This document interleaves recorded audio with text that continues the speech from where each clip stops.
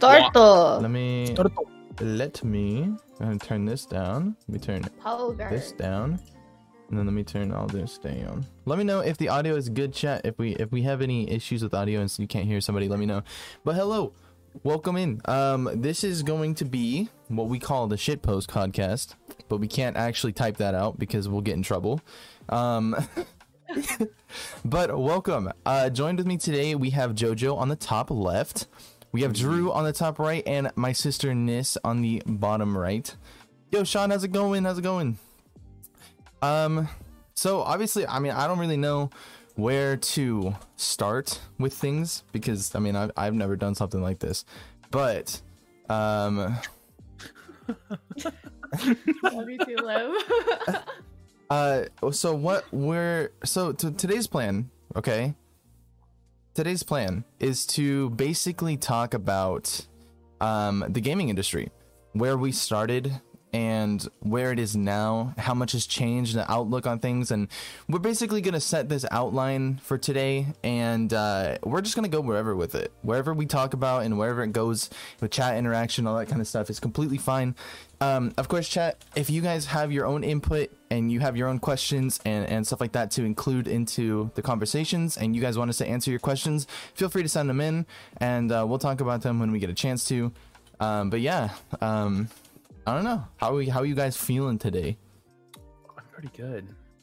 I'm vibing. Need to turn Drew up and Jojo. Tummy hurt because ate too fast. No.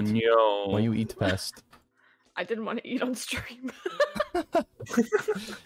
Shit, talk loot boxes and gambling. Yeah, we're gonna try to talk about everything. Yeah. Try to talk about a little bit of everything. Jojo and I were kind of going ham last night talking about things, but we had to cut it. Yeah, we had to cut it short because we want to save it for the podcast. Okay, so once again, the topic is right. Thank you for the hydrate, by the way, Sunny. How much has the gaming industry changed and where we started? And so I'll go last answering these questions because I want you guys to have as much interaction as possible. So.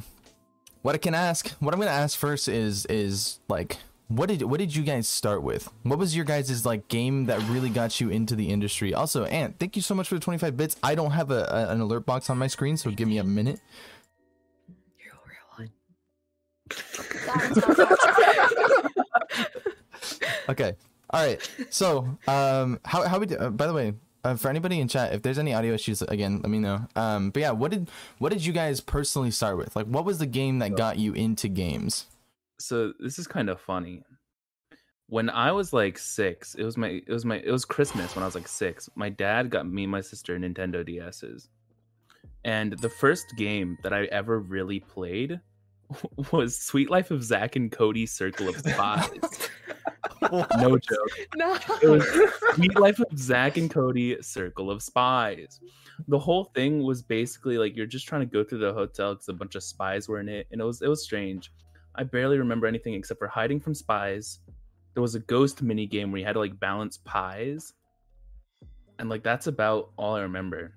And before that, well, not even before that, I think it was like, so my dad got me a DS Lite, and at the same time I had a Game Boy Advanced, and I played a lot of Surf's Up, the video game. Oh, that's sick. Also, really quick, Sunny cheered my 500 bits. I appreciate you, Sunny. Thank you so much. Thank you so much. Thanks, Sunny. Okay. Thank you, Sunny. Okay, so Drew and Nis, where did you guys start? What was your guys' like beginner? I think I know the most about Nis because I mean I was kind of there, but Yeah, we pretty much grew up on the same stuff, almost. I definitely started out with like. Hold on. Oh my. Hold on. Sunny with the 5 gifted subs to Sean Anthony FPS second account, by the way. Brooke, you have been misled, and DJ Leader, thank you so much for the subs. I appreciate you. Aww. Getting money, Pog Champ. Okay, go ahead, Drew. Go ahead. But when I first started gaming, it started out actually with the N64 and the Sega Genesis. I am an old man, so. Yeah. Jesus. What were the games? First that game, got you? like first game that really got me had to be Star Wars Rogue Squadron for the N64. Like, that was an absolute banger for me. I could replay every single level like over and over again without fail and like not get bored. Yeah. And honestly, like, I'm pretty sure like Star Wars Pod Racer as well. Oh, Bro, my Pod Racer. That's nuts. That reminds me. Does anyone remember Star Wars Bombad Racing? Yes, I do. Honestly, that was just a meme of a game at that point. I had so much fun with it though. The oversized heads and like the small cars. Oh, that game was fire. All right, and this, what about you? What did you really start with? Oh, fuck. It's been a really long time. I am also old.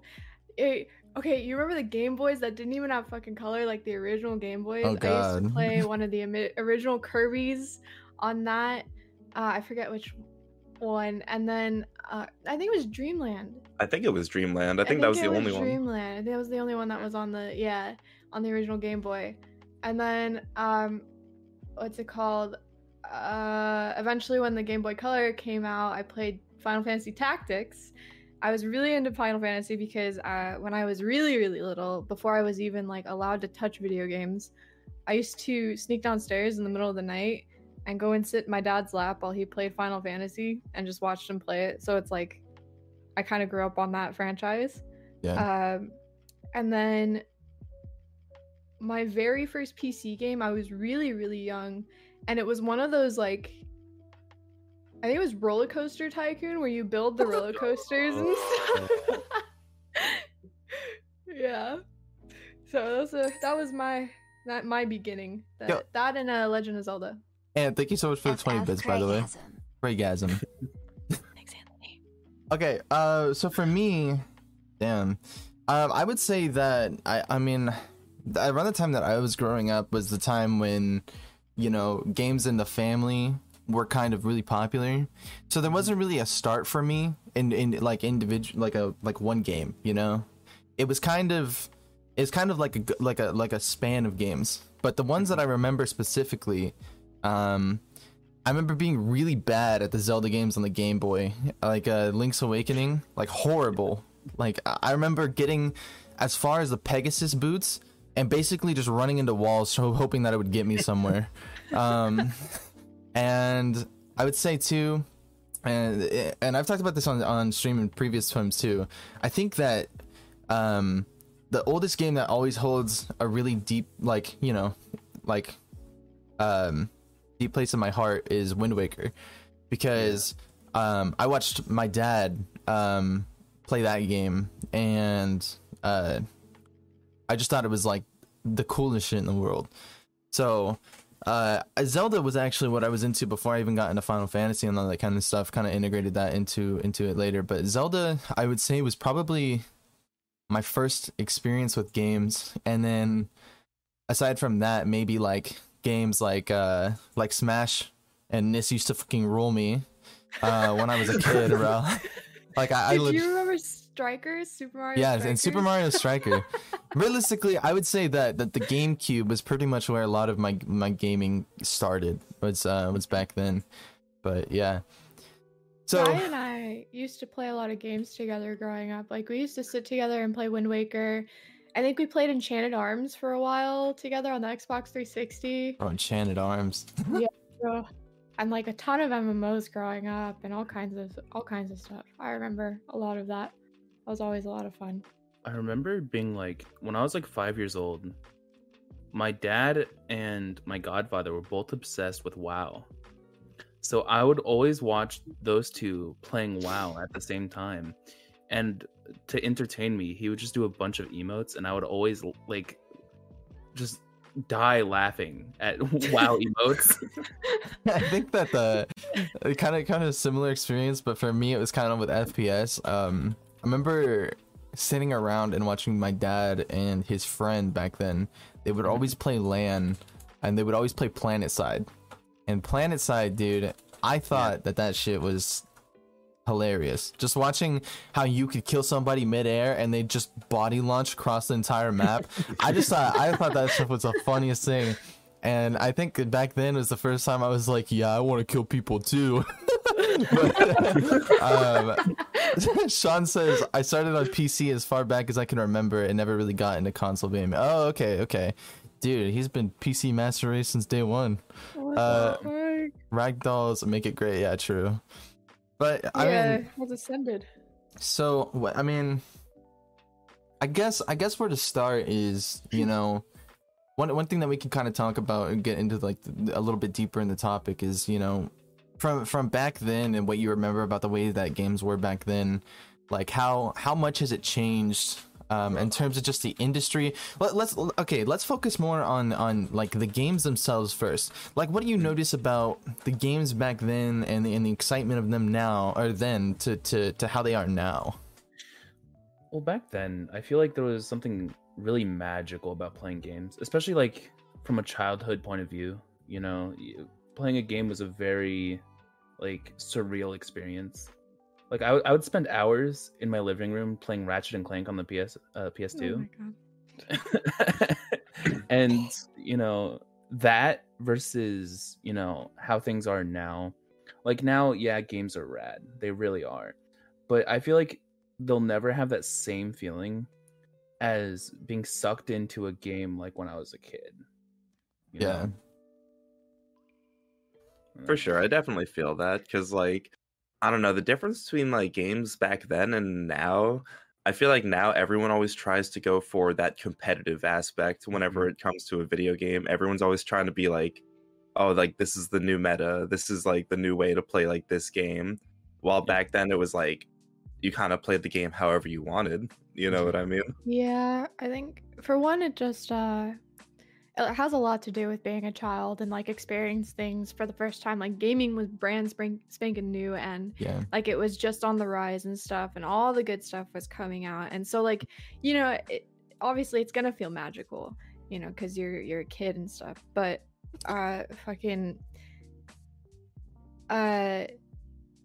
the gaming industry nowadays, ever since like kind of esports kind of like really took off and everything, it definitely has become a very competitive like ground, I guess. And it kind of sucks because like the whole reason to game is to like enjoy yourself and like have fun and really like, you know, appreciate the game for what it is. But it's hard to do that sometimes.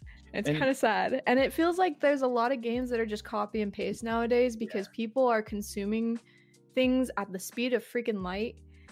And so it's like gaming companies and stuff like that feel like they have to put out this, you know, these great games within such a short amount of time, so it just becomes like clones of each other, and it's Yeah. So Sean said in chat, I feel the magic when I find something new, a kind of rare feeling these days. And I think to kind of expand off of what you guys are saying, you know, back then, I mean, to put it the easiest way, there's something magical about being bad at video games. Like there's something amazing about not knowing what the hell you're doing, but somehow still getting by and like experiencing this like for the first time. That was so exciting back then. Like I remember, you know, and I think I can talk about this because it was in the past. I don't do it now, but I remember emulating Nintendo 64 games on my PC and playing through like Super Mario 64, Banjo-Kazooie, and like stuff like that. And just like it was just the most entertaining thing because, you know, I was horrible at them, but I had cheats to do it with. So like I could get by, and it was just like this. There's just like this never ending just entertainment. And I think now, you know, because of how much the industry's blown up, and because of, you know, now the idea of, you know, I can do this as a job, I can make money off of this game, I can, you know, I can do all this kind of stuff. I think now that it's kind of turned into the same, you know, it's kind of put gaming into the same light as you know, sports. You know, like, you know, if you're gonna do it, you have to be the best at it. You're gonna be the best at it. You know what I mean? There's very little remaining like people who just want to experience.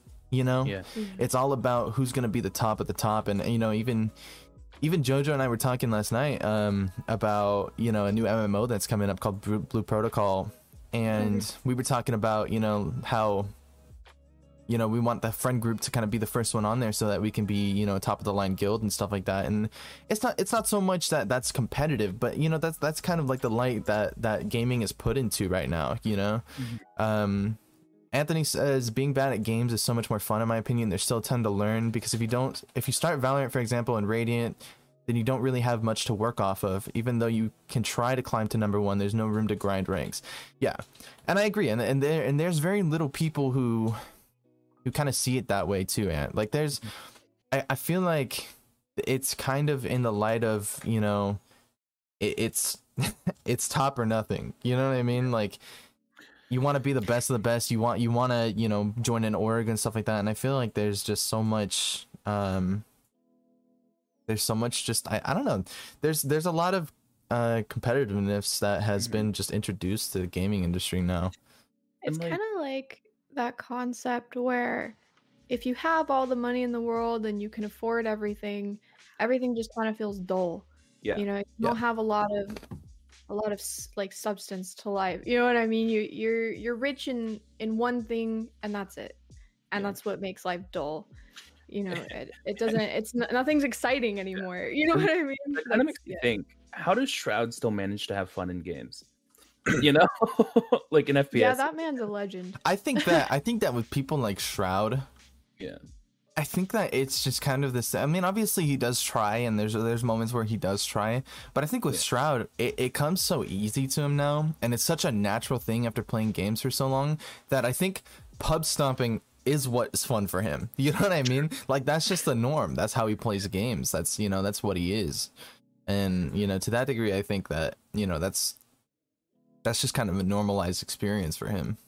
I think also too, though, is that, you know, watching him now and stuff compared to his competitive days, ever since he's kind of retired, he's not as sharp as he used to be. And I think it's because he's letting himself not be sharp. You know what I mean? He's letting himself kind of fall back on his skill and stuff. That way he has that room to grow again. And I mean, he doesn't always pub stomp. There's been a couple of times where I've seen him on stream get completely freaking rolled. So, I mean, you know. Thank you so much for the 2 months to JG Dark chat. Lots of love in the chat for JG Dark. Thank you so much. How are you doing, dude? I like how we have a cat cam in the background for Ash there. Is that true? Is that Mitts? No, it's Jersey. Oh, okay. Vibin'. In that same vein, I feel like that whole competitive nature has even like moved to single player games, you know? Like, look at speedrunning. There's speedrunning, and there's also a lot of elitists that like think if you don't build this certain way in your single player game, you're playing the game wrong. Yeah. You know? And it's kind of nuts. It's yeah, I don't know. I feel like it's moved all over the gaming industry. I'm doing awesome, JG. We're just talking about the gaming industry right now. To kind of expand off of what Jojo was saying too, I honestly think, I mean, this is just my personal opinion, you know, and everyone's gonna have their opinions and stuff like that, but you know, one thing that I will say now, and we talked about it, I think a couple days ago on stream too, to give credit where credit is due, you know, I think that Fortnite was really the blow up of competitive. and Drew's smiling right now, but he knows it's true, you know. And I think that to give credit, you know, to give it to credit, like even if you don't like it, and even if you're not a huge fan of it, and you know, I'll admit too that, you know, I've enjoyed Fortnite in its prime, and I've enjoyed it, you know, and when it first started and stuff like that, but I'm not like massive on it, and I don't play it any longer. But to give credit, like that's where it started, you know what I mean? Like the idea of major esports and making millions off of a gaming competition and stuff like that didn't really happen until Fortnite blew up. And I think that the competitive nature that kind of overwhelms the gaming industry right now is prominent from that, because, you know, especially when it comes to streamers and all these competitive streamers, these people that you see that, you know, TTV in their name and, you know, popping off on Fortnite, you know, you know, like that, all that kind of thing, you know, it comes from like, they saw how successful people like Ninja and Nick Merckx and all the the original people who used to start out on Fortnite, like they saw like how much that set them apart from the rest of the industry. And I think now like that's kind of where it comes from, is like, if I want to be successful in the gaming industry, I have to play the saturated games and I have to be the best at them, you know what I mean? And that's where it kind of developed. I mean, that's my personal opinion, but I see where you're coming from. I definitely think Fortnite was a big staple in the competitive gaming. Like, it was definitely one of the games that kind of set that whole idealism into motion and stuff like that. I think before Fortnite, and honestly, I'm not a fan of Fortnite. I played it when it first started. Shut up, Drew. I'm really not that big of a fan of it, but I respect it, and I respect the devs for putting as much work as they put into it and keeping it big and keeping it going. Another game I think that had probably just as big of a hand in that scene is Overwatch, to be honest with you. Overwatch was like the game, I feel like, before Fortnite that really like set things into motion in terms of like competitive and stuff like that, and then Fortnite just kind of like really just pushed that envelope forward as fast as it fucking could. So yeah, in my personal opinion, like before even Overwatch, they had the CS tournaments, they had League tournaments, they even had Smash Bros was big in the competitive scene. But what I think Fortnite really did was show it to the masses. Nothing was as huge as Fortnite was in its prime. Yeah. With Fortnite, first of all, it showed it to the masses. The news was talking about it. And what Fortnite also really did was show competitive gaming to a whole new generation of gamers. Yeah. There's, so many kids who looked at Fortnite and were like, damn, that's insane. They probably didn't say damn because they're children, but you know what I mean. Yeah. But you know what I mean. I mean, I want to hear from Drew, because as somebody that, I mean, Drew is realistically, Drew is the only one of the four of us who had actually competed to a certain degree in Fortnite, and I'm pretty sure at one point he had won money. I mean, what do you think about it?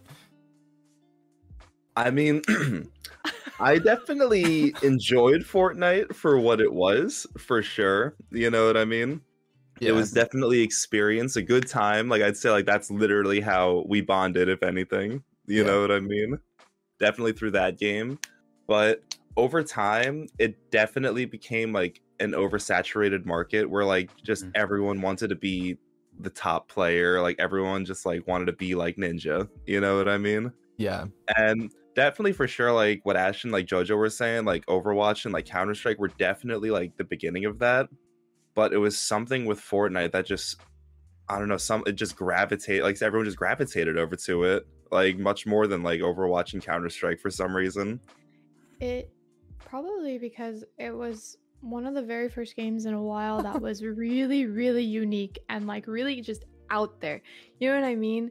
It was something really new that, I mean, nobody had ever really seen before. They were doing all kinds of crazy crap. You were able to build. What? That's weird. Yeah. And I'm thankful for Fortnite too, because I feel like Drew and I have been friends for a really long time, and I feel like Fortnite kind of brought us closer again after fading out for like a couple years of not talking to each other and stuff like that. And then we like came back together and we're like, hey, like, what are you doing nowadays? And there was like Fortnite and Overwatch going on, and like those were the two games that we started playing together, and like we've been talking since then. So yeah, I'm thankful for the two games. I definitely think that, obviously, like, I'm not trying to discredit, Overwatch and CS:GO and all this, because those were definitely, I mean, so many of like the legendary, players that we have now, like, Shroud, and I mean, especially, I would say Shroud is like probably the top one that came from CS:GO, right? And like, there's a bunch of people who have a past in CS:GO. I mean, there's even a bunch of people like, I know from Overwatch, Gale Adelaide, he was a huge CS:GO player back then, and even Tim the Tatman, I mean, he used to do CS:GO, and they all kind of migrated over to Overwatch too and stuff. And I think that, obviously I'm not trying to discredit it, but to the same thing, like kind of what you guys are saying. There was something about Fortnite that, you know, it just like took what CS:GO and Overwatch were creating and just kind of blew it off, you know. And you know, it's crazy because, you know, Fortnite was where I would say, you know, that obviously there was an idea of wanting to win money through competitions, through League and through CS:GO and through Overwatch, but the idea that it is attainable for anybody and a career in gaming was attainable for anybody didn't really become a thing until Fortnite was as big as it was. And I say that because, you know, Ninja, he was on like the face of some of the biggest corporations on the you know what I mean, in the world. And you know, he was on the Jimmy Fallon show, and you know, then that's something that we've never seen. You know, and no matter what really people say, I would say that not only did Fortnite kind of shape the path that gaming is on right now, but Ninja did too. I mean, he was the face of what gaming was for a long time. I mean, if you ask anybody back then, like about Twitch and streaming, the first person that most people are going to think of is Ninja. Yeah. You know, and so, you know, even if you don't really like his content and the way that he kind of shifted as soon as things blew up and stuff like that, he was responsible for, you know, being the face of gaming.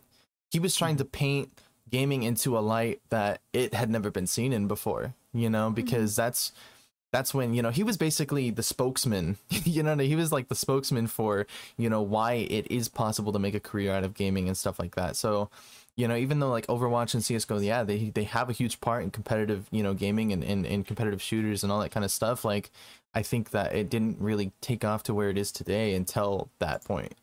Yeah. See, to build on what you were saying about like Ninja and the Jimmy Fallon show, I feel like it was like between like him and, believe it or not, Sinatra, actually, because I know they were both on the Jimmy Fallon show. Like I'm not sure which one was on first, but I know they happened to be on within like the same year. And I feel like that's when, like, I'd say, like, if anything, media like that has started paying attention to like pro esports and stuff like that, or just video games in general in a positive light. Yeah. And Sean says in chat, in my opinion, the greatest thing Fortnite did was took the football players off of COD and made gaming cool. See, that also, in the same way rappers made anime cool. Like, so I mean that also is true. I mean, a bunch of like the idea that a bunch of like big celebrities from football and from music industry and all that kind of stuff played games that we were all into was kind of foreign back then. But you know, Ninja, you know, he played with Drake. He played with football players. You know what I mean? Like that it was an insane idea, because you know, even if you guys weren't there for that time, the day that that Ninja was playing with Drake, that was massive on the internet for weeks. For weeks straight. Like that was the big thing. You know what I mean? And so, you know, I don't know, like that's what I'm saying. And I think the other thing too that Drew was saying was like how Fortnite created something that gravitated people to it was there was also, to a certain degree, there was integration of like real life humor and real life, you know what I mean, and like and catered to the casual audience too. I mean, they're still putting TikTok dances in Fortnite. You know, so like that's something that people really enjoyed too, because that was something that we didn't really have before either. And obviously the integration of a battle pass system too. I mean, that was like the first like major big one that we had. Also, yes, and Ninja did play with Drake. Yeah, he had over 600,000 concurrent viewers when he played with Drake. Yeah. What's it called? Fortnite brought back for a very short time in its, you know, in its prime and stuff. Well, not a short time. It was a long period that it did this, but it brought back the magic in gaming. It brought back that feeling of being a kid and finding something new and being really bad at it, but loving it anyway and having fun with it and really like indulging in the game because of the way that they built it. It was so childish that it brought out the child in you, and it felt amazing. There's that, and the fact that it had such a wide range of people playing it, people from literally Drake. You know, there was this old man on Twitch who played it. There was, you know, literal babies who played it. You know, so it was a game for literally all ages. And I think that's why it had such a massive audience, was ages from like 5 years old to 76, were playing that game. Yeah. Great. It's a really magical time. And yeah, Sean, I do remember when Ninja played Fortnite with Ellen. That was an interesting time. Oh no. You make money from this? Me and an old friend tried to run a house with food, etc. Long story. Wait, what? Before. Okay. He's talking about Fortnite.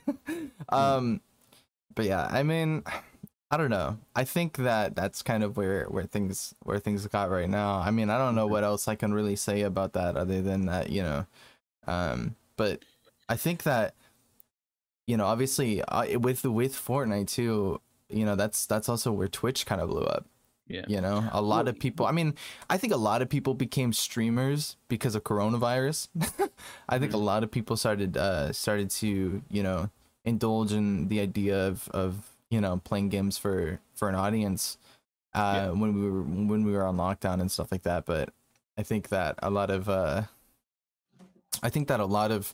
like Twitch blowups and stuff like that were kind of stemmed from Fortnite.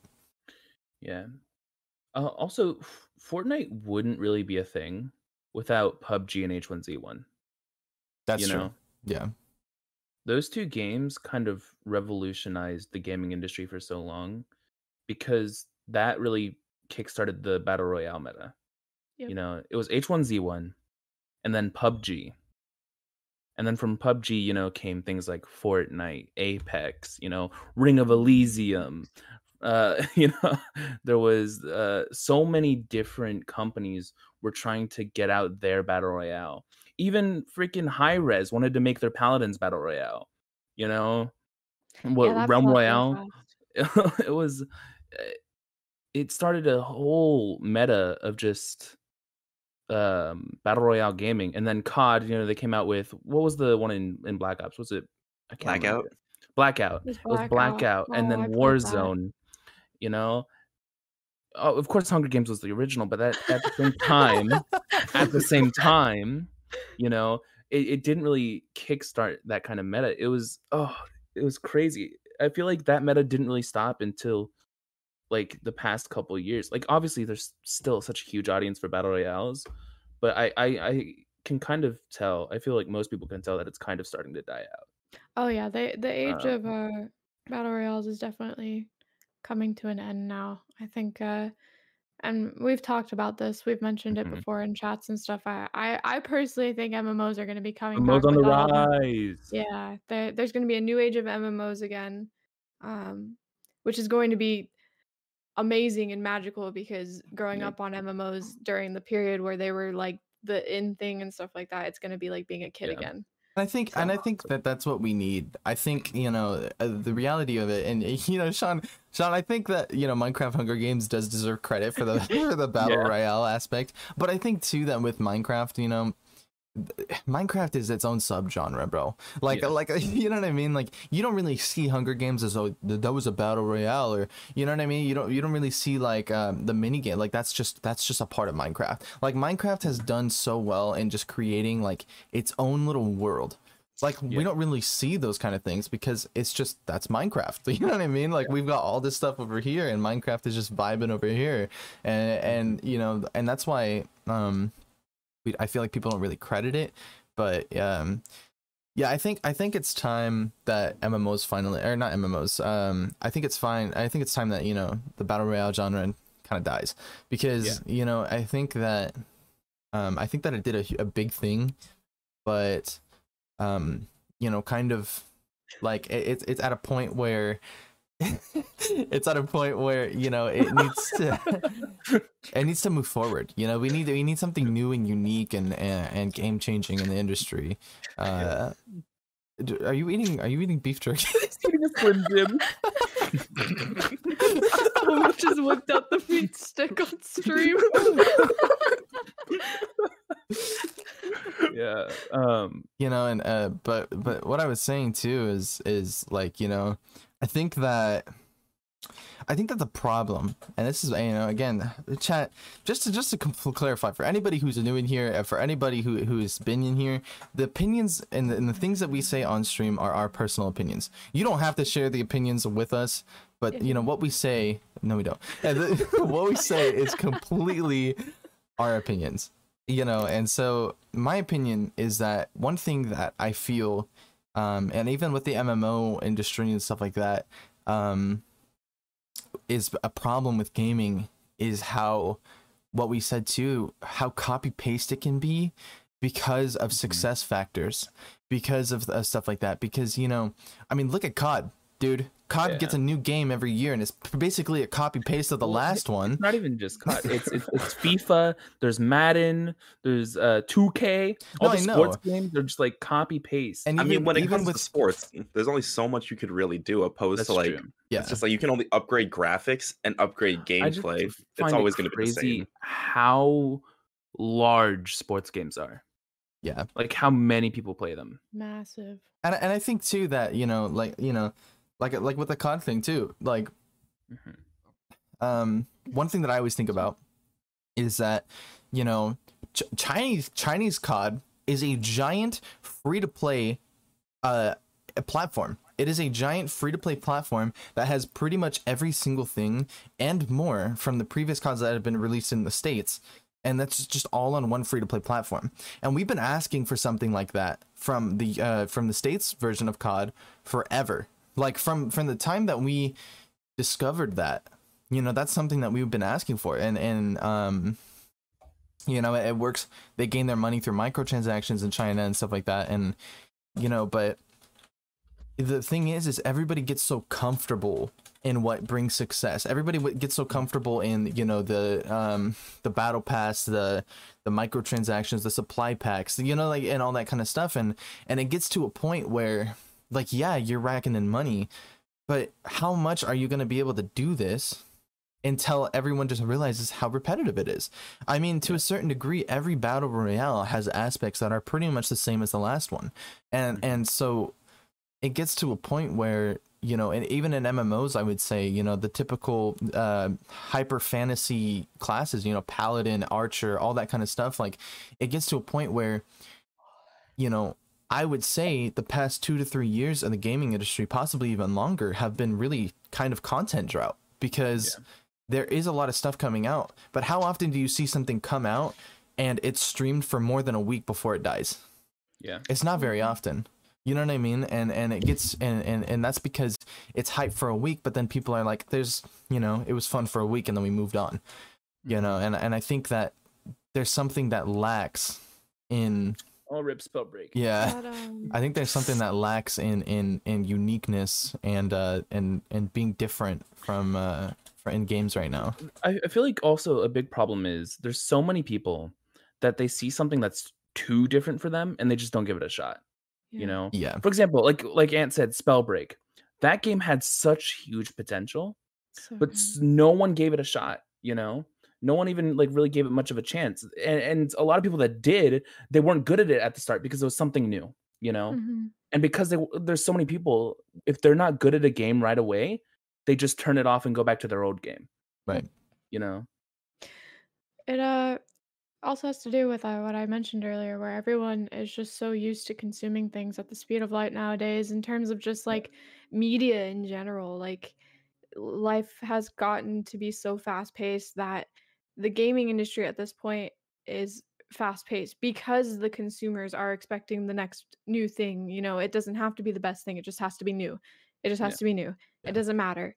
And that's kind of what has set that in. And then everyone sits here and complains like, oh, we don't get anything unique or original, nothing's good, everything's the same thing. And it's like, well, you guys, like, whenever there is something that might be good, you either don't pay attention to it, or you get frustrated with the devs because they're taking too long to develop it. And it's like, good things take time, and if you want something fast, then go and consume, what new COD's coming out, go consume, whatever. But just be patient, and then maybe something good would come out.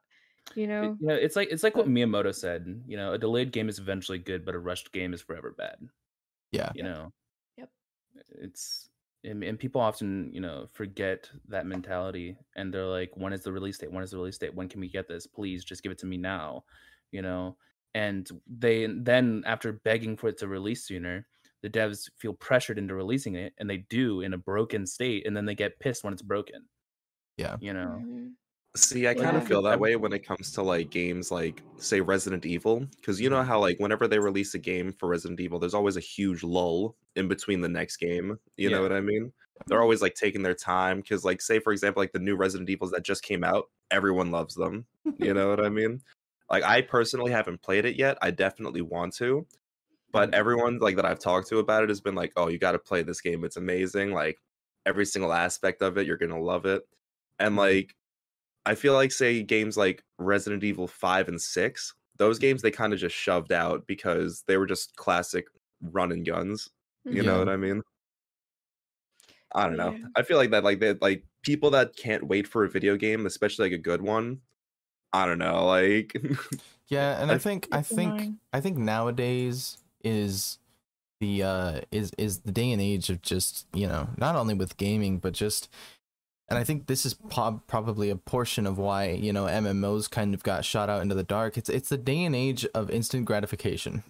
Yeah. You know, everything in aspects of everything in life, you know, there's instant gratification and wanting that. You know, with Twitch, there's people who will go on under the most saturated category with the expectation that they're gonna get 1,000 viewers in 3 months like it's nothing. Yeah. And they're not, you know, they're not using a cam. When you do talk to them, you know, they're sitting back and they're like, "Hey dude, how's it going?" You know what I mean? Like, and it's not like there's nothing like crazy, but and then they go in and they talk bad about the platform of Twitch, and they talk bad about what it is because they didn't get that instant gratification that they want. And I think with games, it transfers to games like with MMOs, how, you know, with MMOs, anybody who's played a proper MMO knows that it takes months to get to that end game point, to get to, you know, that gear grind and the top of the line, you know, like fucking anime character status, you know what I mean? Like, and so, you know, but nobody, and I think that's why MMOs fell off, is that nobody's willing to put that kind of time into something without it needing like some kind of like short-term, you know, like thing that is just like, oh yeah, I feel good about myself, you know what I mean? And like and so and that sucks because a lot of games have changed their approach to the way that they function, achievements and challenges and stuff like that, to make it easier to attain, to keep people interested, and that's what I don't like. Also, JG says he loves Resident Evil. I know JG's been playing Resident Evil 8 on Twitch, and that's been really cool. Nice. sick. I'll have to check them out. I feel like there's a lot of like games and just some MMOs that are just shoved out where they're trying to go for longevity in their game, but they end up just doing the wrong type of grind. You know, it's the type of grind where the quests are literally just, hey, talk to this person, kill a bunch of things, go talk to that person again. And it's just that over and over and over and over. And there's not really much of a story other than just, hey, kill those guys and go talk to that guy. Because they're See, trying to go for longevity. You know, that is how I feel about like this new game that came out. My friend tried getting me to get Biomutant. I'm sure you've heard of Yeah. it. I've heard.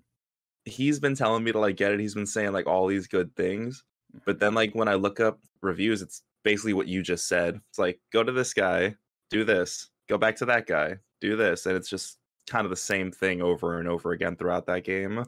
But that's also the MMO grind. It's a part of it is charming. It can get tedious, it can get hard to get through and stuff like that. Mhm. But it's also, I mean, Riley and I would know, we've played countless MMOs together, and it's been the same thing. You know, go do this, go do that, turn this in, go kill some things, blah blah blah. That's the grind. But that's the thing, is that once you kind of get past that and you get to the other aspects of the game, you know, that's what makes it like worth it. That's the content you want. That's like, you know, it's gonna come with any MMO. Like that's just part of the genre of the game, and that's fine. I personally, honestly, I know you guys don't really like it, but I'm okay with the repetitiveness, just because like later on, like, it's worth it to me. I think Maybe that's just because I grew up on them. And really quick, JG says people definitely need to focus on Twitch and creating a unique atmosphere. It's not as easy as just turning on a cam or turning on your stream. It takes a lot of work to gain traction, and time spent on Twitch, off stream evolving. It's just as important as performance on stream. Exactly. And It's a job. a lot of people don't realize that. And you know, and even as somebody, and I'm not afraid to admit this because I've made my mistakes with this platform, and you know, and I'm approaching it with a lot better, you know, with a lot better energy. But you know, when I first started on Twitch, I made the mistake of like as soon as I hit affiliate, I wanted to just I was constantly wanting to stream, and so I was streaming for 8 hours a day. And at a certain point, you know, yeah, of course, you know, it's possible to grow off of that and stuff like that, but at a certain point you hit this line where you're just kind of like it's too much, especially as somebody who isn't getting money from this and who isn't, you know what I mean, and like growing at such a rapid pace. You know, it's hard to spend all that time like putting all that time into Twitch, you know, before you're ready to, you know, and so I mean, I don't know if any of that made sense, but It does. It's a lot of work. It's a lot of work. You need to work on actually, you know, being entertaining, but also I feel like there's a lot of luck involved, you know, because I know so many entertaining people on this platform that have like no recognition, you know. Yeah, and that's fair. There's definitely a lot of people who have kind of been drawn into the background with things. Yeah. I mean, I've seen partnered people who have put less work into their stream and put like not so much less work, because you know, work comes with time, and there's a lot of different things that affect work and, you know, what you see as work. But you know, there's some partnered streamers who do less than people who only have, you know, 500 600 followers, and you know, they've developed, you know, an entire world behind their stream. You know, they've developed this interconnection, like this close relationship with each one of their viewers, you know what I mean? And like there's and it's hard. So I do kind of agree that it is luck, but I think a lot of Twitch comes with time too. Yeah, you know, so It comes with time and connections. Back when I was streaming consistently and stuff like that, the reason why I got the viewers that I didn't even have cam 90% of the time. I got the views that I did because of the connections that I made. I met people who streamed, and I integrated myself into their communities, and their communities became my communities, and you know, my community grew from there as well. You know, I gained traction and I hit affiliate pretty fast, literally just because I knew people. I know, and I helped them with their streams. I had fun in their streams, and you know, a lot of people don't realize that, you know, they don't want to make that. Everyone's so scared of human interaction and stuff like that nowadays, that it's like when you say like, oh, how do you grow? Like, make friends, go connect with other streamers. Like that's literally, you know, join stream teams. This is how it works. Like, people don't get that, and then they go, you know, why aren't I growing? And it's like, you're not putting the effort in. You're not trying to make friends. You're not, you know, you're not making entertaining content. Like it takes time. And I think like, sorry, go ahead, Jojo. Networking. Like when I lived in the UK, when I was streaming back then, I almost hit affiliate within like 2 or 3 months, because I was networking the shit out of my stream. I even like joined a stream team, you know. There was a community stream team. I got rated by that stream team, you know. It was there was a lot of connecting and what can I think of, networking involved, and I feel like a lot of people forget how important that is, and there's so many people that expect things to just happen on their own.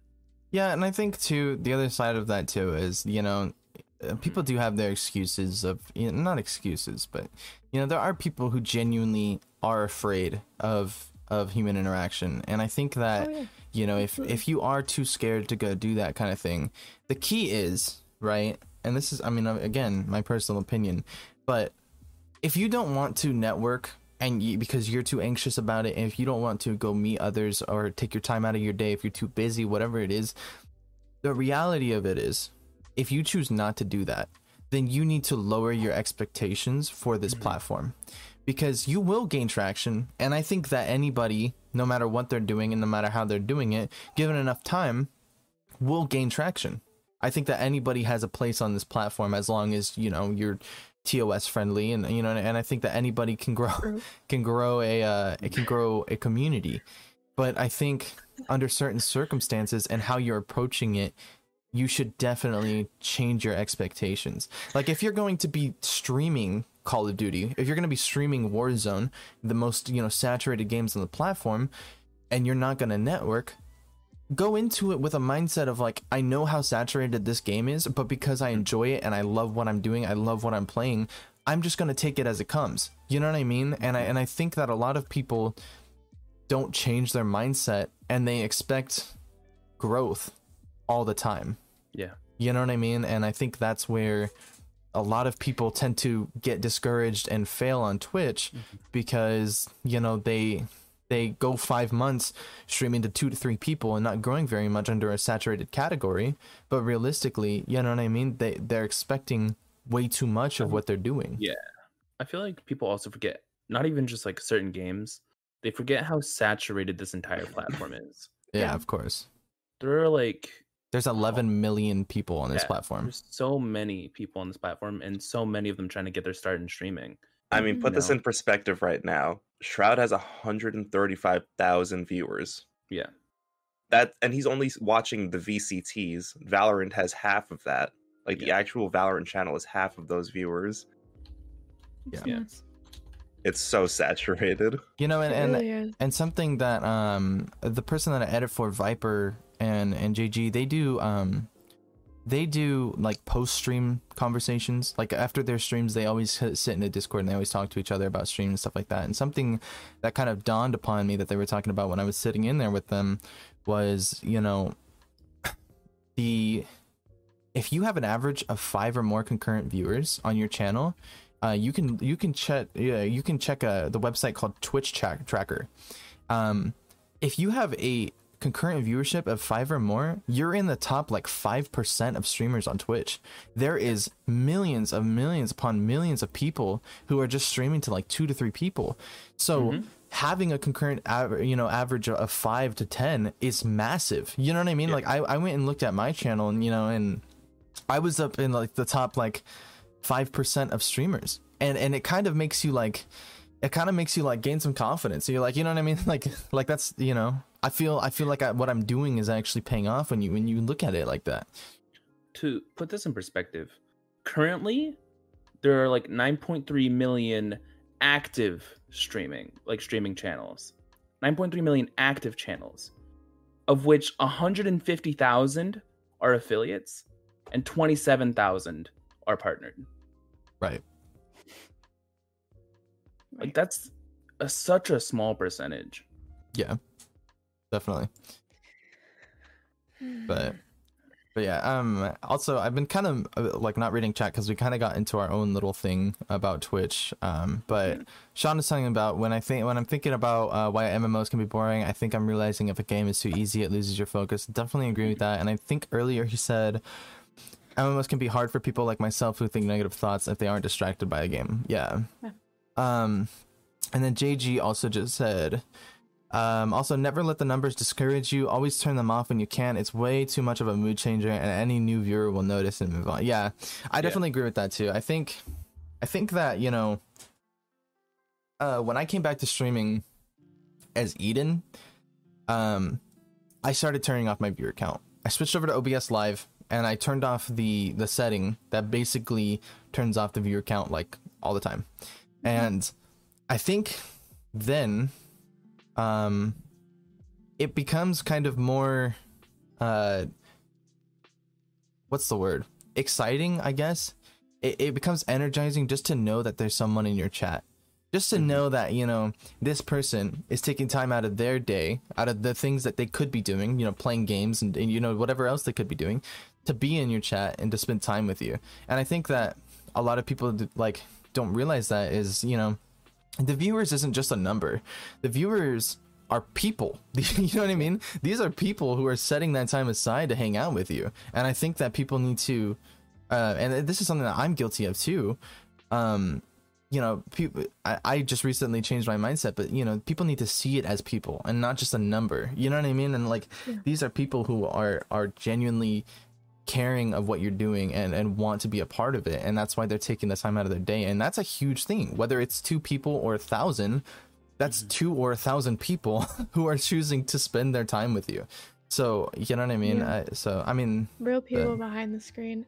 That's the thing. It's just like, to be honest, streaming is just as much of a job as anything else. You have to put the time and the work in. But here's the thing is that you need to love it to do it. You need to be streaming for yourself, not the numbers, not the money. You need to be loving what you're doing. Otherwise, it's going to come across to your viewers that you're doing it for all the wrong reasons. It's the same thing as, you know, going to school for a passion like art, or going to school for a passion like game design, whatever. You know, it doesn't matter. If it's a passion, you should treat it as one, not as a job. It needs to not become a career, you know. Don't put yourself in that mindset that, you know, you have to do this, you have to meet these quotas, you have to, it just, all it does is kill it, and then you're just miserable doing it. You know, you need to maintain your passion, and you need to do the things that make you happy, because it's your stream anyway. And if anybody doesn't like the way you run your stream, they don't have to watch. But there's going to be, you know, another handful of people out there that are going to love your content. And it's genuine. To get into that too, like, you know, a lot of people don't realize that there is a target audience for everything. You know what I mean? There are people who, you know, don't want to, you know, if I'm on COD and I'm screaming every time I die, and I'm, you know, yelling, you know, shitty things at people, like, you know, calling their mom fat and stuff like that. You know what I mean? Like, there's people who will come in and be like, ew, I don't want that, and they'll leave. But there's also people who will come in and laugh at that. You know what I mean? And so there's a target audience for that, for hot tub streaming, and a lot of people for everything. There's a target audience for everything. So, you know what I mean? Look at Tim the Tap, man. His entire stream kicked off because of his rage, you know? Yeah. Oh my God, Timmy. He's like one of the, like, purest balls of rage on Twitch, and I love it. He's such a nice guy. But his rage is hilarious. Oh yeah, no, I definitely what's it called? Seeing the clips of him, you know, around, like, circulated around before I really started watching, of him just screaming at things and stuff like that. That's what I was like, okay, I need to catch a stream. And he's easily still one of my favorite streamers. I loved him. Yeah. But yeah, I mean, I don't know. And I think that's the other thing too, is that one thing that I really hate about Twitch is that, you know, and in the past, like I said, I've made my mistakes, and I've seen the Twitch platform as, you know, as a you know, as a bad light. But I think what other people don't realize too is that, you know, streaming isn't a competition. Yeah, there's a million other streamers, there's millions of other streamers, you know, streaming at the same time that you are, but how is it any different from what you're doing? You know what I mean? Like, and the way that they can see you, I mean, people need to realize that, you know, instead of always thinking of it in as a competition and getting mad when other people are growing and getting mad at other people's success, like, I think that other people need to know that, you know, I think streamers can do better together. You know what I mean? And realistically, I know all 3 of you guys have streamed or are thinking about streaming. You know what I mean? And so even in this like light, you know what I mean? Like, we're all gathered together, hanging out, having a good time. This is, you know, not to bring attention to it, but, you know, this is kind of showing light on you guys too, as well as me. You know what I mean? And so, like, people need to realize that it's not just a competitive platform. You know what I mean? It's something that we can all enjoy and be a part of together, instead of always just be like, oh, this guy, you know, got 1,000 more followers than I do so fast. And it's like, okay, everybody grows at their own pace. Social media site. It is meant for networking. It is literally meant to broadcast to people and to meet people and have fun and stuff like that. But everyone has turned it into a very competitive scene. And you know what? Streaming isn't for everybody. Personally, I can't really handle stream. I try my best to, because it's a lot of fun when I can handle it. but it's a lot of freaking work. So I prefer, there are ways that you can get involved in streaming without being a streamer. You can be an artist, you can be an editor, and so that's kind of how I indulge in the whole streaming aspect of things. Is I do art for Twitch streamers, and it's a lot of fun because it's like helping them grow, and it feels good, and it's like, it gives me that gratification that streaming would if I could stream consistently. Just, it's just I'm kind of living vicariously through my clients. Yeah, and I can also double down on that, because as somebody who is a hired editor now and who's kind of shifted more from wanting to put all my time into streaming to, because streaming, if you don't take it right, streaming can be a very toxic thing.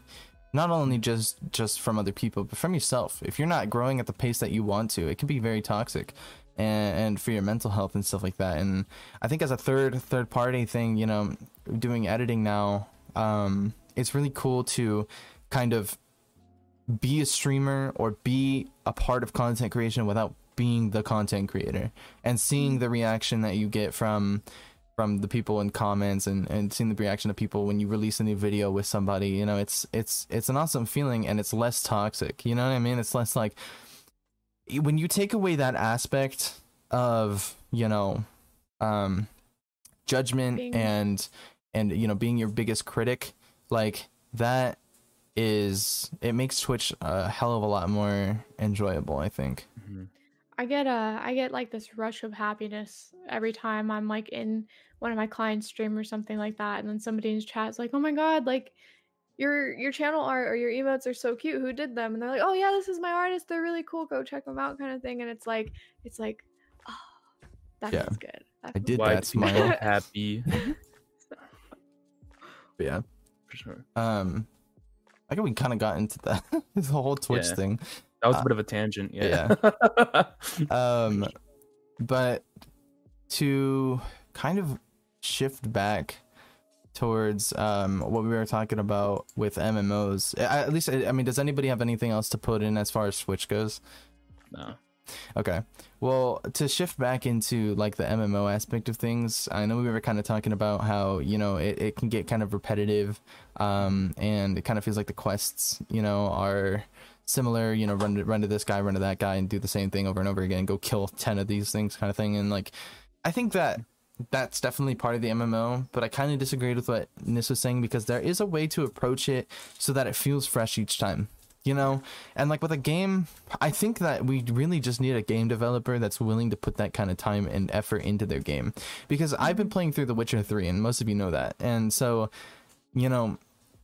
even the side quests in that game, no matter how small they are, no matter how fast they are, they feel like they're relevant in the story. And and there's a way to do it so that there's freshness in each aspect of the game, but you need to put the time in to do that. It's not an easy thing to develop a game that does that. You know what I mean? And there's very little games that I can name, even personally, that feel like that. I would say that the MMO, Elder Scrolls Online, I don't know who's all played all that, but I put a good amount of hours in that game. I mean, I never got end game and stuff like that, but in that game, it was like each side quest that brought you into doing different things. That was also like there was one side quest like storyline kind of thing. It was like its own little storyline, and it took me like 4 or 5 hours to complete. But it was like I suddenly was just like the underground assassin for this queen, or like underground like security for this queen who was gonna get assassinated and all this kind of stuff. And like you had to go and like do this murder investigation and like find the guild that was like trying to kill the queen and like interrogate them and stuff like that. Like, less side quests that mean more can be more. You know what I mean? Like, take out all the side quests that's just like go retrieve a felt from something. You know what I mean? And like bring it back. Instead of doing that, make like a side storyline that means more and is more entertaining to be a part of. Yeah. So I don't know. Yeah, Sean is saying ESO is very cool and unique, which I definitely agree with. Yeah. Currently, I just have all my eggs in Bamco's basket. Right Yeah. now. Blue Protocol. Man, BP. I can't wait for it to So come out. excited. Honestly, it's gonna be. I feel like because of how popular anime is now, and like not even just like in general, like even people who don't really watch lots of it enjoy the aesthetic of it. You know, Yeah. it's because of that. I think it's gonna blow up, to be honest, and I think it's gonna set MMOs back into motion. Hopefully, I really hope so. Along with a lot of the other, stuff that is going to be coming out and stuff. Yeah. And 2D Cloud will reign supreme. True. So one thing I want to ask too is, I mean, out of all of us, I would say Jojo, myself, and Nis are more catered to the MMO aspect. You know, like we're the most, like, I guess well written and stuff in MMOs. But like what I want to know is like Drew, from someone like you who enjoys fast-paced FPS and enjoys fast-paced gaming and stuff like that, what is it that you would look for in that category of games that would keep you entertained? Because I know you were the one who was kind of saying like it can feel kind of repetitive, and like what do you look for? So you're talking in terms of like MMOs, right? Yeah. Well, see, like in terms of MMO, I'd say, like, believe it or not, like this is gonna sound really, really weird, but like I feel like Genshin, believe it or not, has like, it may be repetitive, but it also has like a system of side quests where things don't feel so repetitive because they're just constantly updating the game. Like they're not even close to being done with the game at this point. Right. And I already know, like, as like the game still goes on, they're gonna put more stuff into it, new side quests, while other games, like, say, I don't know, I can't really think of one at the moment off the top of my head, but like I know there definitely are games where like you'll pay like a full $60 price and they won't do any updates to the game. They won't further it any more than it is. They'll be like, oh, this is a finished game, we don't have to do anything else. Right. You know what I mean? But like, But as somebody who says like the quest can feel repetitive, even if they are updating the game and adding to it, like what is it that you're looking for in like a quest itself, or like the side quest, the contents of the game that make it feel like it's not repetitive, that make you feel like you can sit there and actually play the game for a duration of time? see, it's like what you were saying before, how like if there's more story element to like that side quest, you know what I mean? Because like in the sense of, say, Fallout, for example, like those quests for sure can be very repetitive, but every time you're doing a quest, there's a backstory to it. There's a reason as to why like you're doing this. Like when you get to there, sometimes you're not going out guns blazing, you're doing like dialogue options, seeing if you could like convince someone to change their ways, or just, something along those lines, to where like it actually relates to the story or backstory of that side quest. Right. While like other games, it'll like, say, Star Wars: The Old Republic. Yeah. That was like one MMO I actually like put a lot of time into, and all of those side quests were very like, they had story elements to it, but for the most part, it was basically like the same thing of like, just go here, do this, talk to this person, choose if they live or die. Yeah. And I think the reality of it too is that we need to shift the way that we make our games function, because once again, not only are we in the age of instant gratification, but we're also in the age of short attention span. Like our biggest platform is TikTok. Like these are people who spend hours on the platform literally watching 30 to 60-second videos, sometimes even shorter than that, and they'll even scroll past those because they're too long for them. You know what I mean? And I think one thing that really helps with that is to but kind of lessen the amount of text-based MMO storytelling, because when somebody has to read, and I've even been somebody to do this, somebody has to read through an entire dialogue to get through to the next part of the quest, not many people are going to want to do that. There's going to be a lot of people who just click right through it, who don't know what the hell's going on, and then now they're just running around aimlessly doing their quests, and they have no idea or grasp on the story, so it kind of lessens the impact of the game. I think that with the game, one thing that I instantly noticed about The Witcher, literally everything has a voice. You could talk to a cat and it'll just meow at you. You can talk to a random person on the street and they'll have a little voice on, like, yeah, it'll repeat, but there's that little aspect that just makes it like, wow, I'm in this world. It's immersive. It's, you know what I mean? And so I've never read dialogue in my entire life. And I think, I think instead of doing so much text based, we need to kind of cater more to a cinematic or at least a voice acted experience that can keep people connected and close with the story and the experience itself. Unfortunately, in game developing, especially with MMOs and stuff like that, a lot of the budget, they sacrifice voice acting as one of the main things when it comes to games. Yeah. And that's really sad because it can make it really immersive. It can make it more, it can grasp your attention because, oh, this person's talking to me. You know what I mean? But unfortunately, it's always one of the first things to be cut in the budget. Mhm. And like Drew was saying, I don't play anymore. I quit because I'm reformed. But Genshin Impact, like, I have a lot of respect for the devs of that game. Just the time that they've put into the quests and the stories and the lore in everything is actually insane. Yeah. So yeah. Like, going back to my overexcitedness about Blue Protocol, I know I talk about it way too much, but like, even the freaking your character is voiced in that game. Your character is voiced, and I think that's insane because that rarely happens. And if it does, it's like male voice, female voice, and that's it. Yeah. They have like multiple different voices for just the main character. Right. And I think that's a big deal because it's showing that they care about you being immersed in this world. Exactly, because one thing, and I've even and this is something that that I kind of approach MMOs with too, is it's kind of a release. It's an entirely different world that you're a part of. Genshin Impact is an entirely different world that you're a part of. It's something to immerse yourself in, and it's kind of like a secondary form of life for some people, especially with a game like ESO, with a game like Final Fantasy 14 Online. This is your character. You're living in this world among a bunch of other players, among a bunch of NPCs, and you can buy housing and stuff like that. And I think that MMOs need to realize how much quality of life really means to people.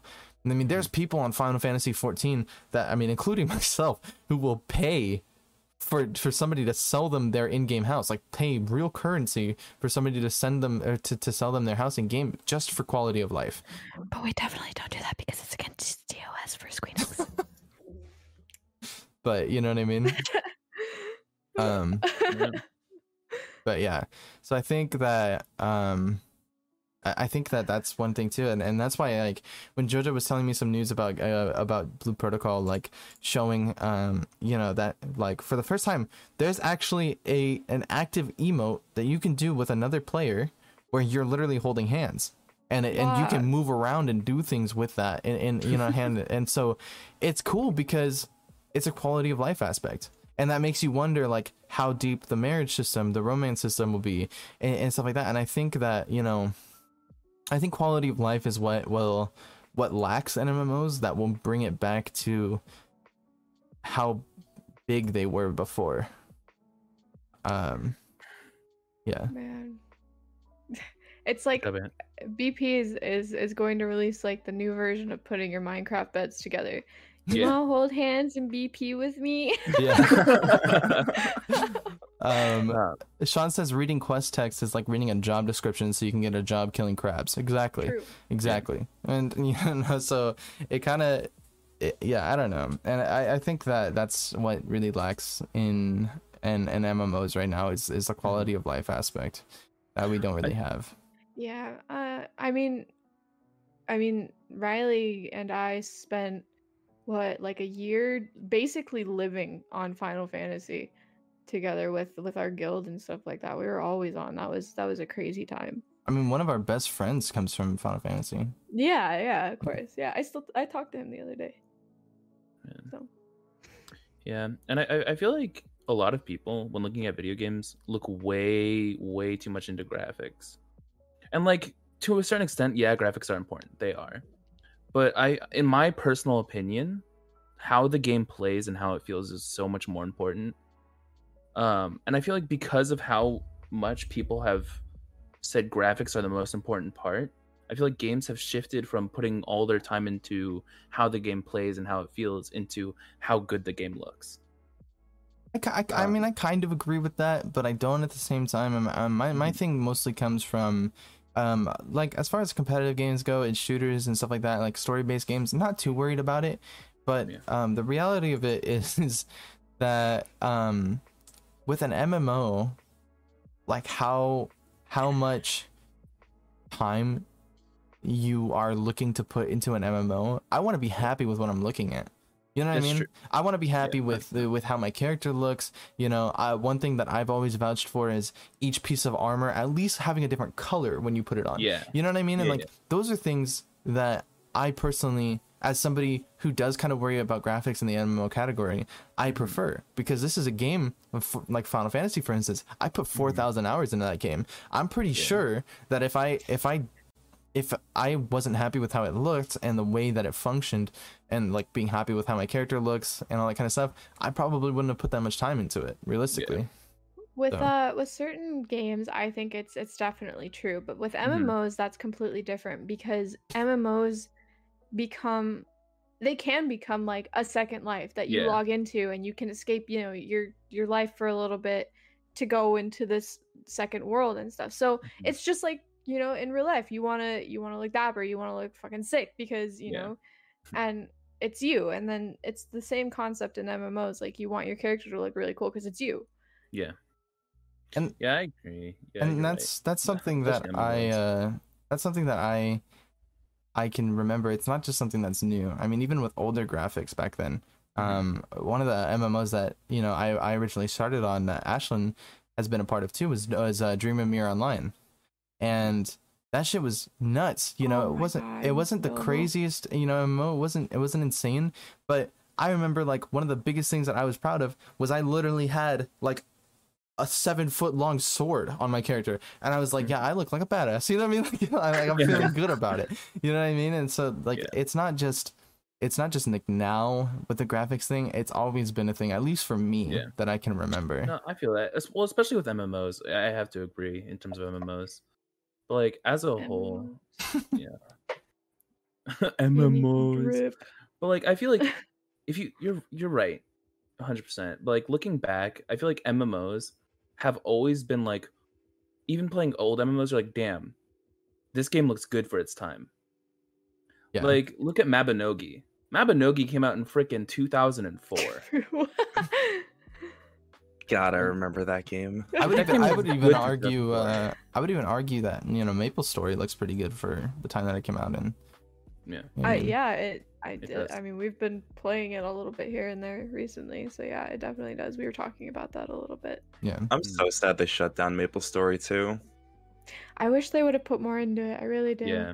I feel like it would have been a good game if they would have just put more into it. Like, me and like my old Overwatch team, we used to all hop on Maple Story 2. Like, as soon as like the quarantine started, that was all we played, was Maple Story 2. And then mid-quarantine, they were just like, you know what, we're shutting these servers down. And I'm like, and they don't have private servers for it anymore? I think they do around, but like I'm sure like there's some like people like doing it privately, right? There has to be. There has to be, only because I would be really surprised if not, because there was my very first MMO that I ever played was Wonderland Online, and it was this 8-bit MMO, and it shut down back in 2018, I think, and there's still private servers running for it. And I played Wonderland Online when I was like 11 or 12. I remember watching you play. Wonderland Online and just being confused because it was literally just a talking simulator. But now I kind of understand. I kind of understand like why it like, you know, why it was attractive for you to be a part of that and stuff like that. But I remember being there, and I think I was like 7, 8. Being like, you're just sitting on the computer talking to people. So it was fun though. It was a social MMO. I made friends, you know, and then Domo came along, and then that was when things became more of like, it was a grind, but it was also a social aspect to the game and stuff like that. Domo was so much fun. Yeah. I loved that game. I still think about like the people that I played with back then. Just wondering if they're chilling still. How they're vibing, yeah. I think about that all the time with a lot of the the friends that I had made on MMOs and stuff like that, I think about them a lot and just like I hope you guys are doing well. Tory Bash. That's how I feel about like all my Tory homies like that Bash. I played Halo with back in the day on 360 Live. Mm, They logged off one day and never came back. Stop, it hurt. yeah. Oh, Bash. I sometimes like wish I could get into my old Skype account because I can't anymore. I don't remember the login. But- Skype. yeah, because like there were so many friends like I had on Skype that like, because Skype was huge, you know, that was like the way of talking to your friends back then. For me, it was And, like, Kick. mine was was- Kick and Skype, both of those. But like, man, Skype was nuts. Do you remember sitting? You don't remember sitting, or were you there, Rye? You were there sometimes, but back when we played Eden with that whole guild and stuff like that, there was all kinds of Skype calls that were always going on between everybody. No, So- I was really young during Eden Eternal, and like I had my friends and stuff like that, but I was always like I wasn't really what was I 13 to 15, something in between that. And so I feel like I was kind of left out of all of the chats because, you know, what's a 13-year-old gonna put into a conversation? Well, yeah, and on top of that, everyone in the guild at that time was either around my age or older. So you're playing with a bunch of older kids that Bitch on probably Discord, they felt probably like uncomfortable bringing a 13-year-old into a chat where we're having mature conversation and stuff like that, you Yeah. know? Yeah. Yeah. Well, and the other thing of that too is like, you know, a lot of people, you know, don't want to say it, but you know, MMOs, like I said, are kind of secondary life. There's a lot of, you know, there's a lot of possibility for romance. I mean, Sunny and I even got together through Final Fantasy. So, you know what I mean? So like, you know, that kind of thing is like, you know, you don't want to bring a 13-year-old into a chat where you're trying to, you know, get in Yeah. someone's DMs.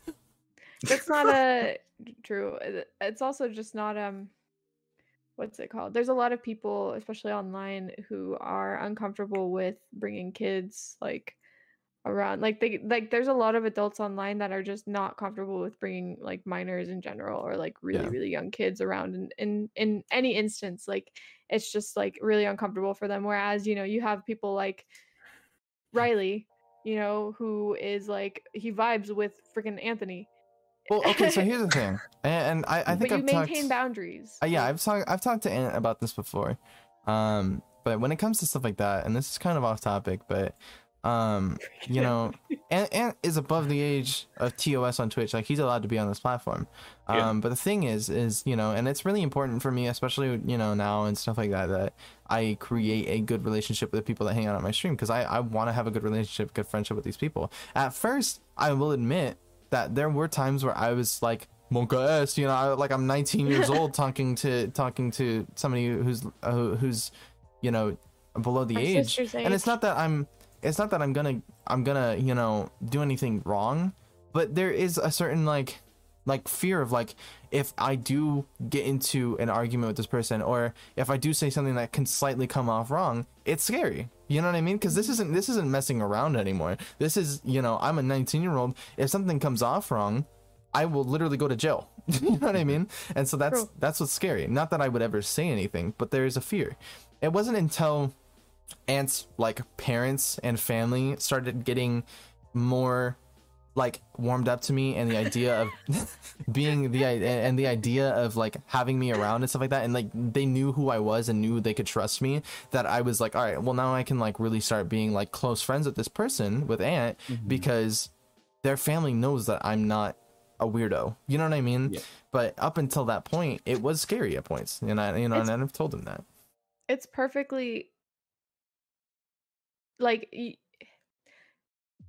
is absolutely possible to be friends with a younger kid as long as you know how to maintain the correct boundaries. I mean, like, look at me and Ash. Like, Ash was 20 when I met her, and I was Yeah, it was. I was 15, turning 16. Mm-hmm. Yeah. And we're Well, best you're my friends. age, Jojo. So Yeah. Yep. Yeah, and we're best friends. And I mean, I don't think I've ever done anything that made you vastly uncomfortable, like, or made you feel super violated. I don't think so. Not I until tried my recently. best not to because I knew that you guys were. Wait, what? Yeah, but it's legal now, so it's fine. Yeah, it's legal now. It's fine, but like, um um, But anyways, yeah. When I was 13 when I came along here, but at the same time that was like 10 months ago. I mean, realistically, even so, and like 13 is the minimum age for Twitch. Mhm. So it's not like I can be like, get the fuck out of my stream, like, you know what I mean? Like you're not allowed to be here, you know. So even then, you know, but there is always a fear as an adult talking to somebody who's underage, whether it's somebody who's 17 turning 18 or whether it's somebody who's, you know, even younger than that. There's always a fear because, you know, it's not something you mess around with right now. And and especially in the age of cancel culture, it's scary. You do one thing wrong, or you do something that somebody disagrees with, and next thing you know, you're waking up to 1,000 different Twitter messages about how trashy you are and trying to deplatform you. You know what I mean? And then and that kind of thing is scary. It's definitely scary. Some people do deserve to be deplatformed for sure. I don't agree with cancel culture. It's really, really dumb. But yeah, I mean, I have fears with talking to younger people on the internet and stuff, especially with having, you know, a little sister that is around Anthony's age that, you know, I'm very close with and stuff like that. It's scary because I have her in mind, and I'm like, you know, I keep in mind like stuff that I would never say around her. You never want to say Right. that around any other kid. You know what I mean? Because you also put in mind like, oh God, like shut up, Sean. I think about like, you know, if this like this was really sketchy. I was on Animal Crossing Twitter for a little while, and like I started to grow and stuff like that. And there was this, you know, there was a lot of little kids that followed me, you know, around Lily's age and stuff. And I was okay with it. I let them know that my platform on that Twitter was pretty family friendly, and I didn't, you know, really do anything weird or anything like that, and that I was okay with minors following me, but to keep, you know, boundaries, like keep safe boundaries, protect yourself, protect myself, kind of thing. And I had somebody who was under the age of Twitter TOS. Twitter TOS is also 13, and this was a 12-year-old, I believe, 11 or 12. And she messages me and it's like, hey, I'm really young, you're like a decade older than me, but I'd really like if we could be friends. And I'm like, yeah, of course, you know, just maintain boundaries and stuff. And then she let me know that she was under the age of TOS and that she was okay with explicit jokes with me. And I was like, nope, we are not doing that. And yeah, so I had to report her to Twitter, and I had to release a statement and be like, if you guys are following me and you are, you know, either under the age of TOS, or if you're a minor, do not come into my DMs telling me this. I don't want to know that. You know, I don't want to have that kind of relationship with you. And on top of that, it's dangerous as hell. You have no idea who I am. Yeah. If it would have been anybody else, you could have been in huge amounts of danger. You know what I mean? Mm-hmm. I think it was really and I think that's what's really important too, is like, and I know we kind of are like going way off topic here and stuff, but I think it's fine. It's fine. But like, I think that's what's really important too, is as somebody who, you know, if you are comfortable with developing a friendship with somebody who is under the age and stuff like that, and like, you know, like under like, you know, adult age and stuff like that, I think that, you know, you've now taken it upon yourself to be a good role model for this person. You know what I mean? And I would say in the time that I've known Ant, he's become a close friend to me, and I would see him kind of closer to a little brother than anything. And realistically, it's like now I take it upon myself to give him advice, to give him some insight that I know, and to make sure that things are all right with him. You know what I mean? Like, this is somebody, because the internet can be a very dangerous place. In some forms, the internet can be even more dangerous than, you know, in real life. And to that degree, you know, you if you're going to accept that kind of friendship into your life, you also need to realize that, you know, you don't need to establish, or you don't need to always identify and bring light on, you know, the age difference and stuff like that. And you don't need to make them feel like a child. But realistically, they are much younger than you, and you've now taken it upon yourself to take care of this person. You're a role model for this person. You know what I mean? Oh no, does that mean that I have another little brother? If he's your brother, doesn't that make him my brother? Ew. I don't want another sibling. But if I I'm already have Acton's to deal with brother, Jojo. Yeah, if you're my brother, then you're my brother's brother, which means that you need to stop hitting on him. right? We're gonna hold hands in Blue Protocol, okay? Wait, are you hitting on my man? Yeah. Why Riley got a harem? What the hell? But yeah. No, but in all seriousness, I genuinely think Twitter needs to raise their TOS age. Absolutely. Yeah. There's literal porn on the platform. Yeah, honestly, at the very least, I think it should be 16. Yeah. You know, because at least like in the UK and like in a lot of Europe, 16 is the age of consent. So I don't know. I just think 13 is so young. Like they don't need to be witnessing a lot of the stuff that's on Twitter, and they're so easily manipulated or influenced, you know. I And- agree They with really the are. NSFW stuff, like definitely raise TOS patterns. But the other thing that, you know, I feel like people don't address too, and I'm not gonna get too into this or anything, but you know, a lot of what people don't address is like the protective mom standpoint.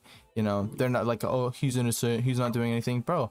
13, 14, you're starting to gain curiosities. You know what I mean? Whether or not you ban them, there's going to be kids who are online lying about their age anyways who are trying to go see it. You might as well create a comfortable environment where you establish that you know that it's happening, just be safe with it. You know what I mean? Like it's really important to establish that kind of environment for them because they're going to do it anyways. So at least make sure that they're safe while doing it. You know what I mean? Like I mean, that's my personal opinion, but you know, if they're gonna do it anyways, at least make sure they're okay doing it and not doing something that's gonna get them in danger. You know, Don't shelter the kid. Let them be curious. Let them explore, but keep it in a way that is safe for everybody, and make sure that your child is okay. You know what I mean? Right. Like, our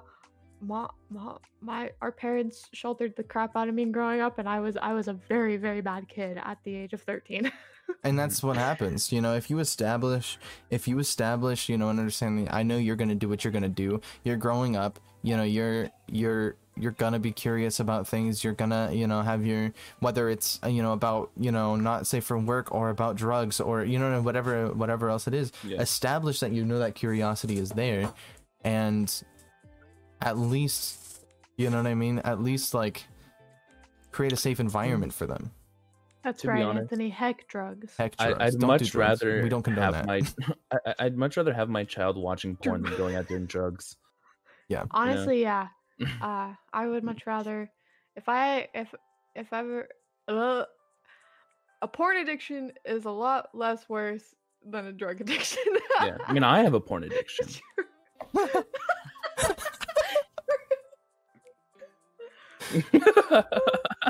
Are you gonna feed yourself? And if so, try to wait until after the podcast if possible.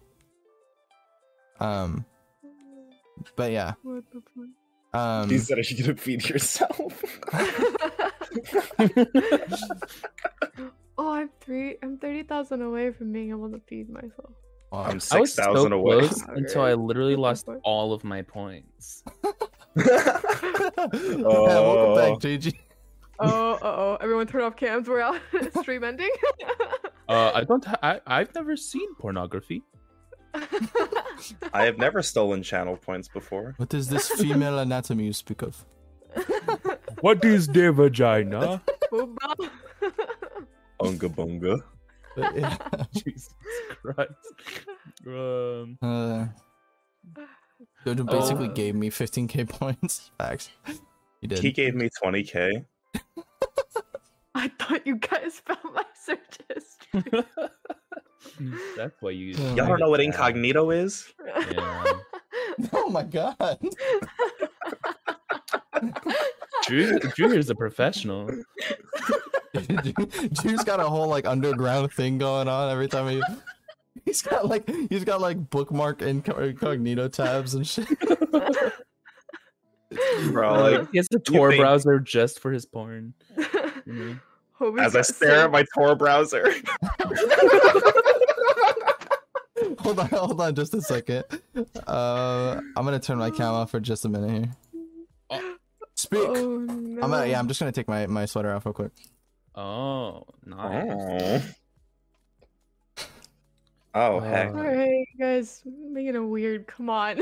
I'm sorry. How did we get from? Technically, your guys' brother too, because you guys are brothers to me. So I've wait, been wait. For like 10 years, Jojo, you and I are best friends. Like, What are you So wait, doing, step bro? If we're wait, is that what Riley says to me? What? What Jojo just said. Yeah. No, that's what I say to Riley. yeah, Riley's the one that gets stuck in the dryer. Oh. Oh no. I didn't sign up for this. I mean, you're right. You didn't sign up for this. You were born into it. Born into a harem. Well, It's This bad. can I just say This is what you get for being friends with them. that kind of stuff, like stuck, like the place where people get stuck is so dumb. All right, cut that conversation, man. Sorry. Okay. Sorry. That's a conversation for off stream. But What are you doing, step bro? What are you doing, step ladder? You're gonna end up on Reddit, Ash. time to clip it and ship it, boys. Don't do that. Don't do that. It's like when Sunny did the ooh voice on stream. Uh, Oh my God. holy. Oh no. Don't do that. So Don't, step please ladder. stop. Yeah. What? Step ladder. Jesus. I love the Christ. step ladder one. Yeah. Yeah. Honestly, I feel like this is a good place to kind of just call it, because it's been an hour and 40 minutes, and we gotta upload this to YouTube as well. We do, yeah. So I feel like we've hit a good stopping point. Okay. If you agree, keep going. I'm down. Our podcasts are usually like Borderline. standard. Yeah. Yeah. Okay. Yeah, let's see if there is possibly somebody that we can send a community over to. Chat, Time. if you've got any recommendations on as far as stream rates go, let me know. Let me know. Also, really quick before we end though, one thing that I really wanted to do, one last thing. Let's get some feedback from everybody. I want to know what your guys' thoughts. I want to know how often, like, your thoughts on like interaction was today, what we can do to improve it, and if you guys even liked it enough to see it more.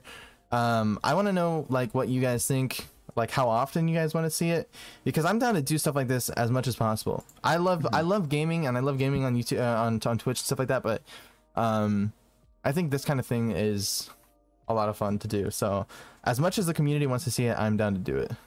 Mm-hmm. Yeah, I appreciate it, JG. Thank you. But Thanks, JG. yeah, I mean we'll see. So yeah, Sean, it seems like most people loved it. What we're planning on doing is probably every Saturday, if we can commit to that time. Unfortunately, I start a job soon, so I was technically just kind of like supposed to be like a fill-in or like a quick little last-minute person to join and stuff anyway. So I'll also start my work soon, but we'll Yeah, I see feel how you, it Sean. goes Saturdays. Yeah, I mean, worst case scenario, we change it around, and you know what I mean. We'll figure out a day that works. But I mean, at the very least, Jojo and I are pretty much like the co-hosts of this situation. So I mean, we're down to have as many people as we can on the podcast, and we'll probably bring in some other people to talk about different topics in the future. But as far as I know, it will mostly be Jojo and I for sure, aside from whoever else wants to join. I am down to be a part of this when I can be. And next week, It's a lot our of fun. guest is PewDiePie. Oh no. Bro, imagine if it like goes well and we start having to do like sponsored commercials for things. Oh my god. This is Podcast. good as shit. Yeah. Sponsored by Gamer NordVPN. Stuff. NordVPN, yo, we gotta no. You don't make it until you have a Raid Shadows Legends sponsor. True. Let's be real. Shadow Legends. True. I want my own That's Gamer the Stuff goal. flavor. Thank you. Ant says, I like it. I think it'd be cool 2 to 3 times a week. Only thing is I would say is maybe make borders around your cam things, just to make it more separated, if that's a good way to put it. Yeah, I definitely agree with you. We kind of put this together literally last night, Ant, so we'll put some more time into it. To be honest with you, it probably can't happen 2 to 3 times a week because a lot of us don't have that time. I'm obviously, most of you guys know that I edit. Jojo's starting a job. Drew's a busy person. He's very social. Ash is starting a job, so we don't have that kind of time. So we're setting it up for once a week, and plus once a week we'll make it something for you guys to look forward to. It won't overdo it, and we'll be able to really think about what we want to talk about instead of just kind of pulling something out of our ass, right? So yeah. We can either. Well, I know you've been doing a lot of design and stuff recently, right? But if you need help with borders, let me know, and I got you. Yeah, I mean, I'll look into things and then I'll let you know. But yeah, we're gonna probably do once a week. I'm glad everybody likes it. So I mean, that makes us at least more confident in doing it once a week at the very least. So yeah, so we're gonna aim. So the deal is that we're gonna aim for Saturdays. Saturdays are the goal for it, and if we can't, I mean, we'll let you guys know. But yeah, I mean, pretty much. I'm glad everybody liked it. If it's a morning thing, I should be able to do it just because the shift that I'm starting out with is going to be at like 3 p.m. So. Well, I mean, I only stream in the mornings. I prefer morning stream. So it will be in the morning around this time. It'll just be on Saturdays. So yeah, we'll probably, I mean, we have a whole group on Discord now with everybody. We'll probably start thinking about some different topics to talk about next week. If everyone's down, is everyone down? I mean, who here is down to commit to next week Saturday? Me. Okay, so yeah, so we'll have the whole group here next Saturday. We'll get things we'll get things going. We'll figure out a topic and all that kind of stuff. It was a lot of fun. I really enjoyed this. I was kind of anxious going into it, but because I didn't know how I was going to perform, but I'm actually really happy we did it. So yeah, let's figure out somebody to raid. I actually don't have anybody online that I can raid. So if one of you do, send it over to a homie. There's a tattoo artist that is online right now. They're kind of bigger though. I think they just started is the only thing. Wow. Isn't Gamma Ray G someone that you recommended to me? Right? Gamma Ray G was somebody that we've raided in the past. I think I cleared up my follow list, so I might have unfollowed. Yeah, I did unfollow him by accident. But yeah, okay. We have rated. We have rated him before. He's really cool. He's playing Little Nightmares. All right, yeah. Let's do Gamma Ray. I can vouch for him. He's a very cool person. He's playing Little Nightmares and all that kind of stuff. Okay. Really quickly, of course, I'm gonna go ahead and initiate the raid here, and then we'll do our little outro. Hold on. Thank you for the 5 bits, by the way, and I appreciate you, dude. Thank you. W. Yes. Smile. Alrighty. Also, Drew, thank you for 5 bits. I appreciate you. Alrighty, so we're gonna go ahead and raid a Gamma Ray G. We've raided him in the past. He's super awesome. He is a W. He's a variety streamer, at least from what I know. But I've seen him play Valorant. I've seen him play like survival games. He's playing Little Nightmares right now. He's a super cool dude. So if you guys don't have it, or if you guys haven't already and you don't know who he is, make sure to drop him a follow. Go spread some love. I appreciate you guys all hanging out with me, and of course, thank you to the 3 of you for joining me for today. Woohoo. Thanks for having me. Yeah, we'll aim for next Saturday. We're gonna talk behind the scenes about stuff. This will be going on YouTube. I'll be uploading it as soon as possible. There's not gonna be any editing to it. I don't feel like there's any need for it. It'll kind of like diminish the purpose of the podcast. So this will just be going straight up on YouTube, and then you guys can enjoy it. I will be naming it, but I'll name it something other than Eden, than my Eden channel, so that way it's kind of a separate little thing. But I will be announcing that in Discord. But yeah, we're gonna go ahead and send you guys over to Gamma Ray G, so make sure to say hello. Thanks for hanging out, chat. We appreciate you. Chat. Bye everybody, we love you. Love you. Much love. Welcome to Costco. I love you. Wow. I love Idiocracy.